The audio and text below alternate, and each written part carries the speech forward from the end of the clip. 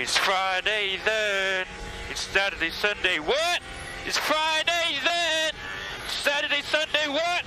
Yeah, it's okay.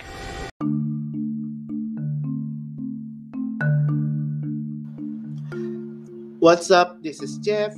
Welcome to Jeff's podcast. And before anything else, I would like to shout out to Facebook user KittyCatChin95, also known as Chavez. And I saw on the gaming news website that she cosplayed their favorite Valorant characters from Riot Games, including Viper, and the latest is Neon. For those who know about Neon, Neon is the latest character from the 4th episode update titled Disruption, and she's a Filipino agent who surges forward at shocking speeds, discharging bursts of bioelectric radiance as fast as her body generates it. She races ahead to catch enemies off guard, then strikes them down quicker than lightning. Neon is played by voice actress Benil Velasquez, and she is very proud for the entire team of Riot Games to bring a Filipino character to life. This is definitely a perfect fit for the character role for cosplayers, and netizens are received mixed reactions, but mostly they receive positive feedback from local and international gaming players alike for the game character. Valorant is now playable on the PC published by Riot Games, and it is based on Valve's Counter-Strike video game. It's an FPS or a first-person shooter online game.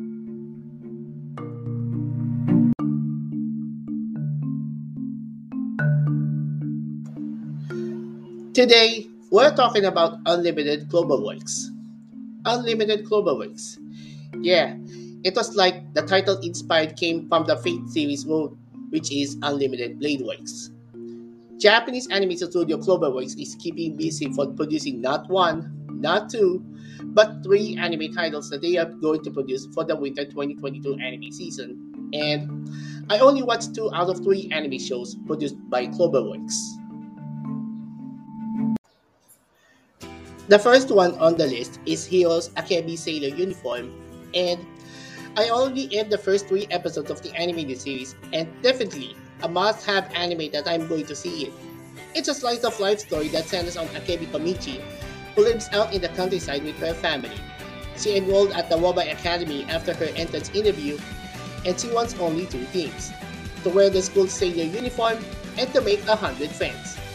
100 friends! Just like Soko Komi from Tomohito Oda's Komi Can't Communicate, where she has a severe communication disorder. She encounters exceedingly average schoolboy Hitohito Dadano, and subsequently, he resolves to help Komi to reach her goal of 100 friends. The animated series received full detail. I mean, the art is really detailed for the characters. The animation was full of fluid motion, and the environment gorgeous. But there was something strange about the character designs. There are even postcard shots, an aspect of older anime that I miss a lot. My entire experience watching this episode was surreal, a little confusing, and seriously uncomfortable at unexpected points. This one is weird, but not in the way we usually mean when we say anime is weird. That's very much a detriment, as the entire goal of the writing seems to make things as relatively mundane as possible. It's a similar vibe to last year's Super Cup, which sought to capture the energy of quiet, everyday emotions in ways that felt incredibly true to life. The animated series is played by Dialogue Plus Manatsu Murakami, and this is her first breakout anime role since she is a member of the group, and also the voice of Yusuha Kucho in Liber Entertainment's Q anime, which is based on the mobile app, and the anime is ongoing, where the series runs for 20 plus episodes. Murakami encounters top talented voice actresses, among all produced several roles in different anime projects, such as Akari Kito, Konami Kohara, Miko Ito, and Soa Amamiya. The show has plenty of female characters played by female voice actresses. Just like Slime 300 anime, where Aoi plays Asaza Aisawa in the anime. Overall, the show receives its good, purest form. It's fun, and if you want to watch this slice-of-life story, then the show is fun to view. The art is really perfect, and Kiro did a great job of making character details for the manga and the anime. So I'll expect what's in store in the upcoming future episodes. And next on the list is Shinichi Fukuda's My Dress Up Darling, and it is about cosplay making. Just like the previous series is Kotaba Inoya's Smile Down the Runway, and I only watched the anime back in January 2020, which is one of my picks for the winter 2020 anime season. My dress-up darling centers on a high school freshman, Wakana Gojo, who dreams of becoming a Hina doll craftsman until he met popular classmate Marin Kitagawa, who sees him making doll costumes in the school's clothing room.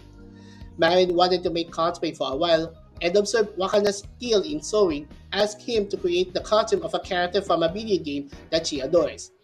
Despite the fact that Wakana had no experience making a costume on a human scale, he was inspired by Marin's tenacity and agreed to make one for her. This is Shoya Isege's main character role after he played Yusaku Fujiki from Yu-Gi-Oh's B-Wings with the letter B as in violin, not B as in boy or brains, and Yun Arikawa in Netflix and Toho's Godzilla SP. Ishige is going to play the role of Wakana in the anime, and Hina Suguta, she is known as the voice and guitarist of Toko Kirigaya of Morphonica in Bushiroad's Band Dream, and this is her first breakout main anime character role. Of course, she's blonde. Toko is blonde, and Marin is also blonde. Two blonde characters in one voice actor. The series is definitely worth a shot if you're looking for a light-hearted ecchi manga that still retains a linear plotline and engaging characters. Did I just say that the show has ecchi on it? Yeah, a ton of fan service will be delivered with, wait for it, girls with cosplay costumes. It's a simple storyline, pure rom-com and etchiness elements make these shows irresistible. However, this is probably not one of those god-tier manga or anime that will be remembered forever. I enjoyed the show from the very get-go, but one moment that particularly stuck out to me and made me feel compelled to yell at my cosplayer friends to check it out immediately. There are a lot of ways to approach an opposite attract style rom-com, but the most important element is that you need to establish a strong, relatable person for your star-crushers to fall for each other. As an added bonus, the ending theme song is very catchy, and the song is performed by a Japanese cosplayer and singer, Akari Akase. Akase told on her Twitter page about the music video that her cosplay wig set, costume, and makeup was done by herself. She needs to pay attention to the worldview full of glittering dreams. For example, one scene of the classroom shows a colorful space like a school festival, which gives the feeling of the intersection of the extraordinary and the everyday.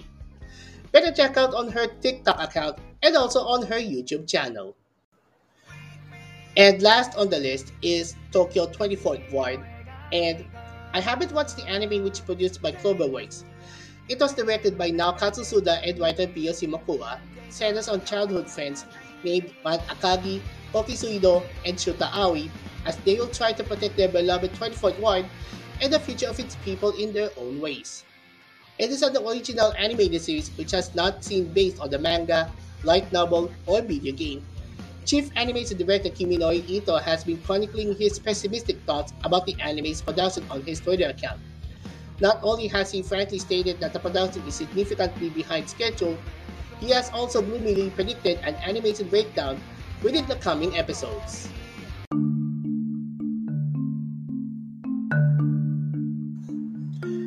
So there you have it about Unlimited Cloverworks, and my friends already watched several anime shows from Cloverworks such as The Promised Neverland, Darling in the Franxx, Pascal Does Not Dream of Bunny Girl Senpai, Wonder Egg Priority, Horimiya, and Shadow's House.